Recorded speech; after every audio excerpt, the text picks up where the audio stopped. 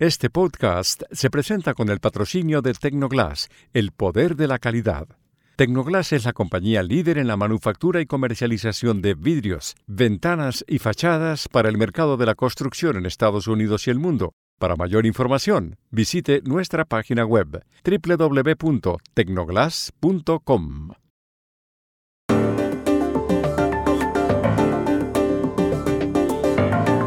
Acaba de empezar 2024 y ya hoy decidimos darles una mirada a 5 líderes latinoamericanos. Se trata de Javier Milei, Lula da Silva, Gabriel Boric, Gustavo Petro y Bernardo Arévalo. En esa tarea nos ayuda alguien que sabe. Michael Shifter, profesor de la Universidad de Georgetown y expresidente del Diálogo Interamericano, think tank prestigioso sobre América Latina en Estados Unidos. En Washington, la voz de Shifter es sin duda una de las más autorizadas sobre la región. Pocos como él conocen tan bien lo que ha ocurrido en América Latina y el Caribe en las últimas décadas. Hola, bienvenidos a Y esto no es todo, el podcast del Georgetown Americas Institute de la Universidad de Georgetown en Washington, D.C. Soy Juan Carlos Iragorri, desde Madrid. Soy Paz Rodríguez Niel desde Buenos Aires. Soy Jorge Espinosa y estoy en Bogotá. Es martes 2 de enero y esto es algo que usted debería saber hoy.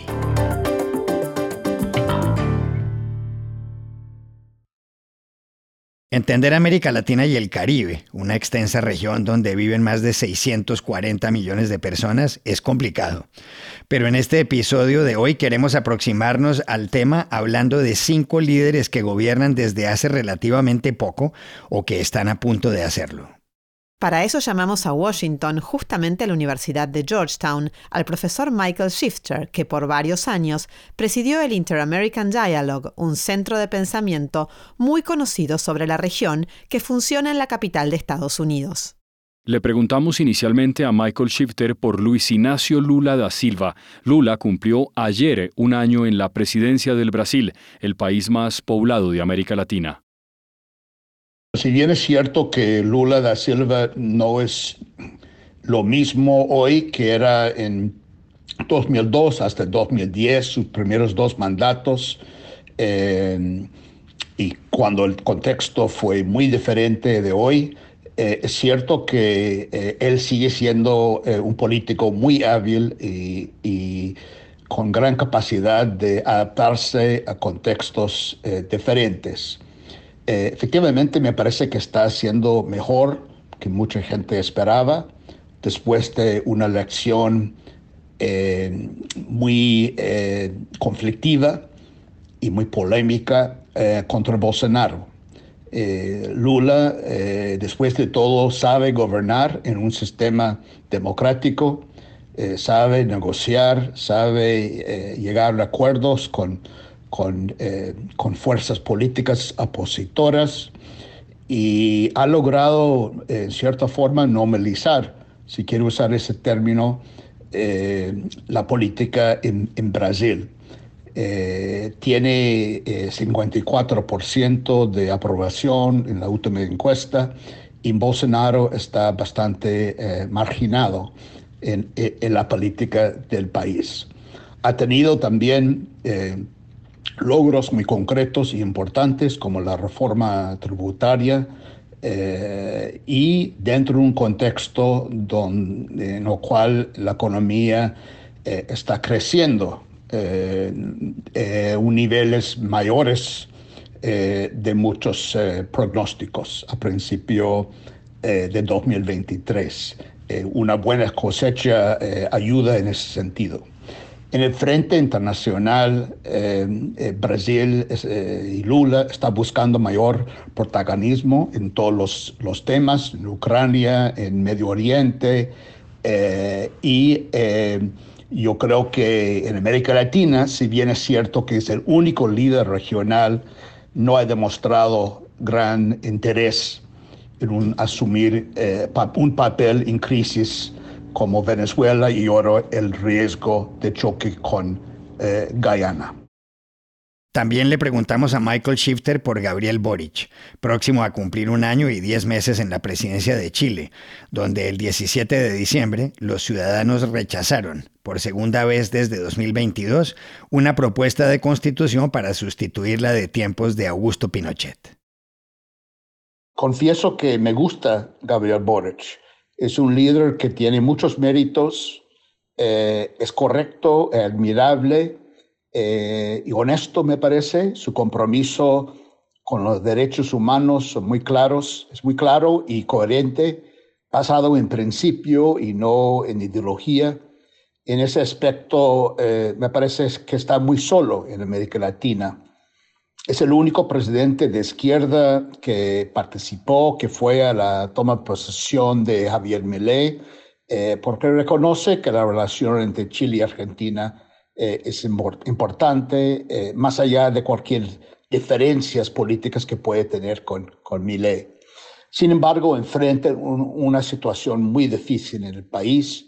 Como respuesta al estallido social en 2019, hubo varios intentos para desarrollar una nueva constitución, reemplazando la constitución de Pinochet del año 1980, pero ambos esfuerzos fueron maximalistas, uno llevado por la izquierda extrema, otro por la derecha extrema, ambos rechazados por los chilenos que están más o menos en el centro.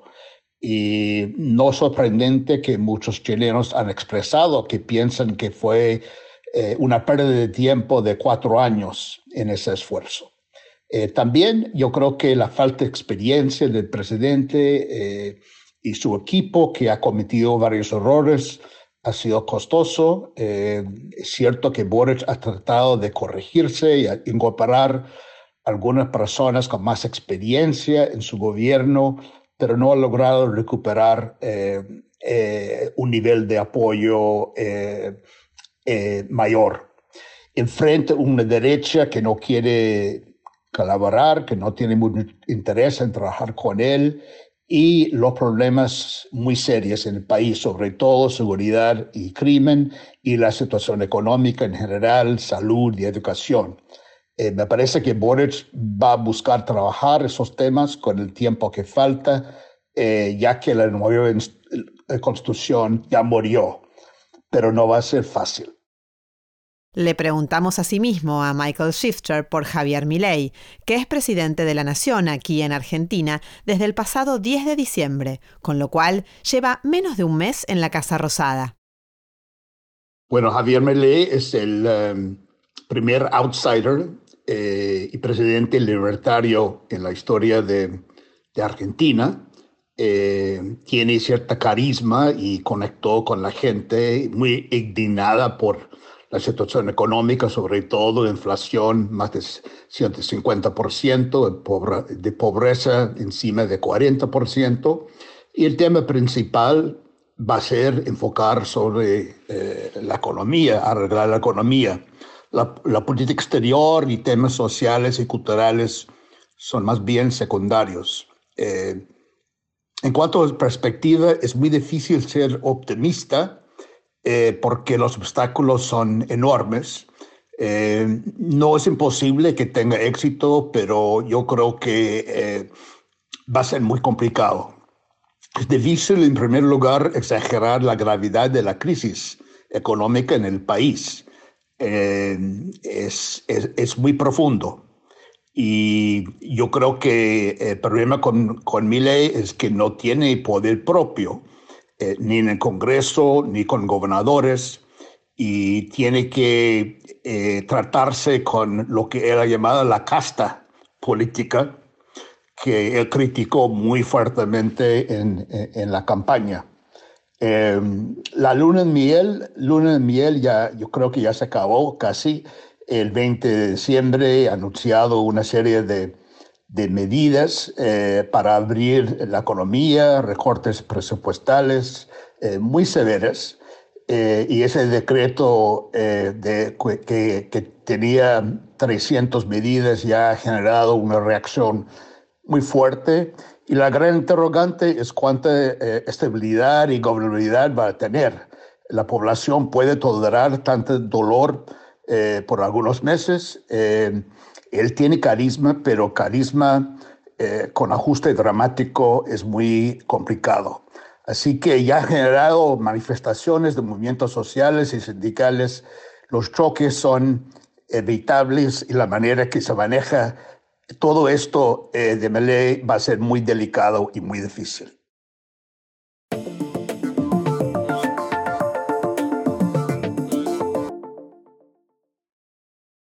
Este podcast se presenta por cortesía de Movistar Empresas, el aliado que está transformando negocios en Argentina, Chile, Colombia, Ecuador, Perú, Uruguay, México y Venezuela, brindando soluciones digitales que se ajustan a cada necesidad y potenciando sus operaciones con servicios en cloud, IoT, seguridad, conectividad, Big Data y advertising.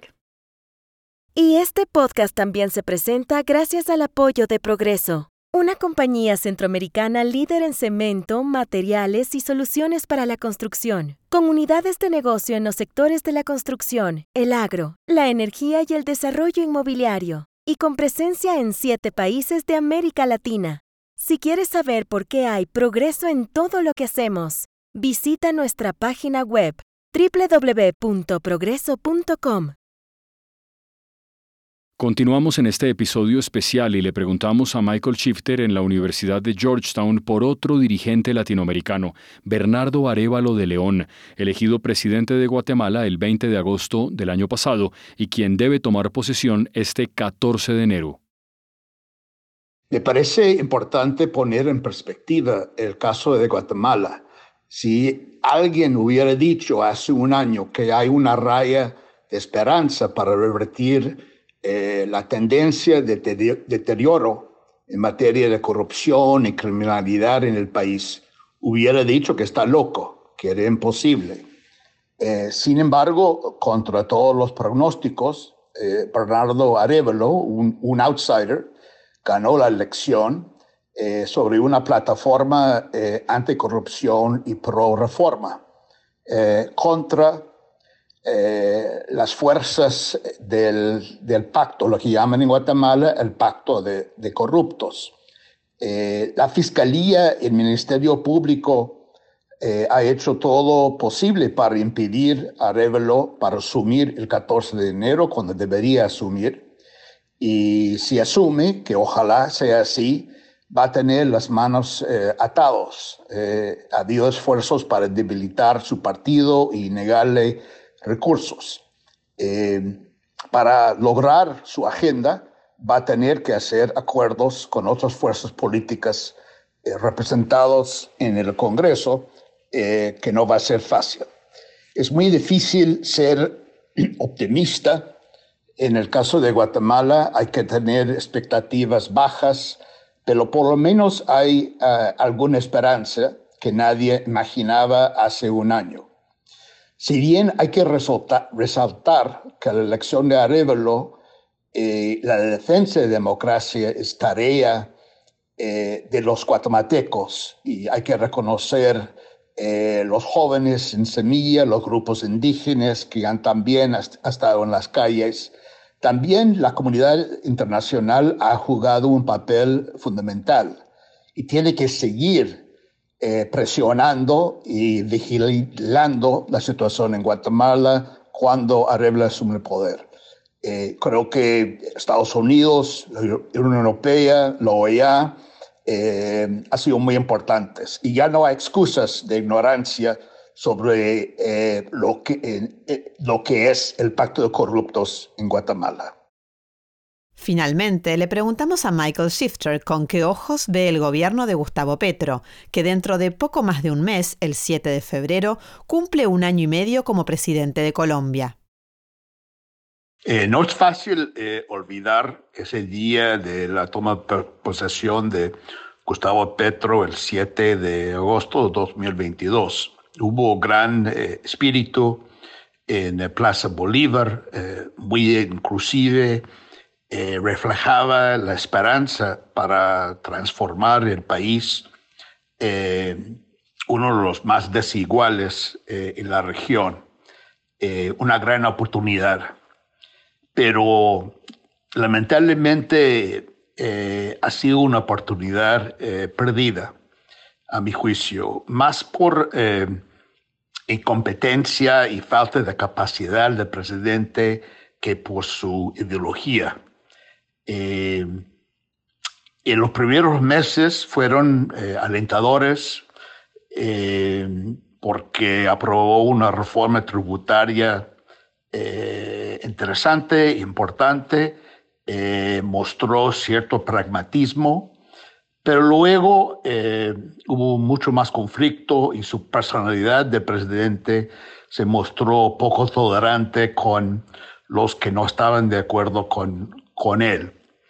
Entonces, tal vez hay algunos temas y algunas reformas que todavía se puede aprobar antes del fin de su mandato, algo de salud, pero yo creo que no mucho más en la agenda. Su gran norte, su gran ambición de paz total en el país no ha avanzado para nada, todo lo contrario, la situación de crimen, inseguridad, me parece que va por mal camino. Me parece que él buscaba ser un líder regional, pero no ha logrado ni sobre el tema de drogas ni medio ambiente. Y la derrota en las elecciones locales en octubre creo que fue un golpe para presidente. Ya está arrancando, ya posicionando candidatos para 2026. Y su nivel de aprobación es su punto más bajo en 26%. Va a ser muy difícil, a mi juicio, recuperar.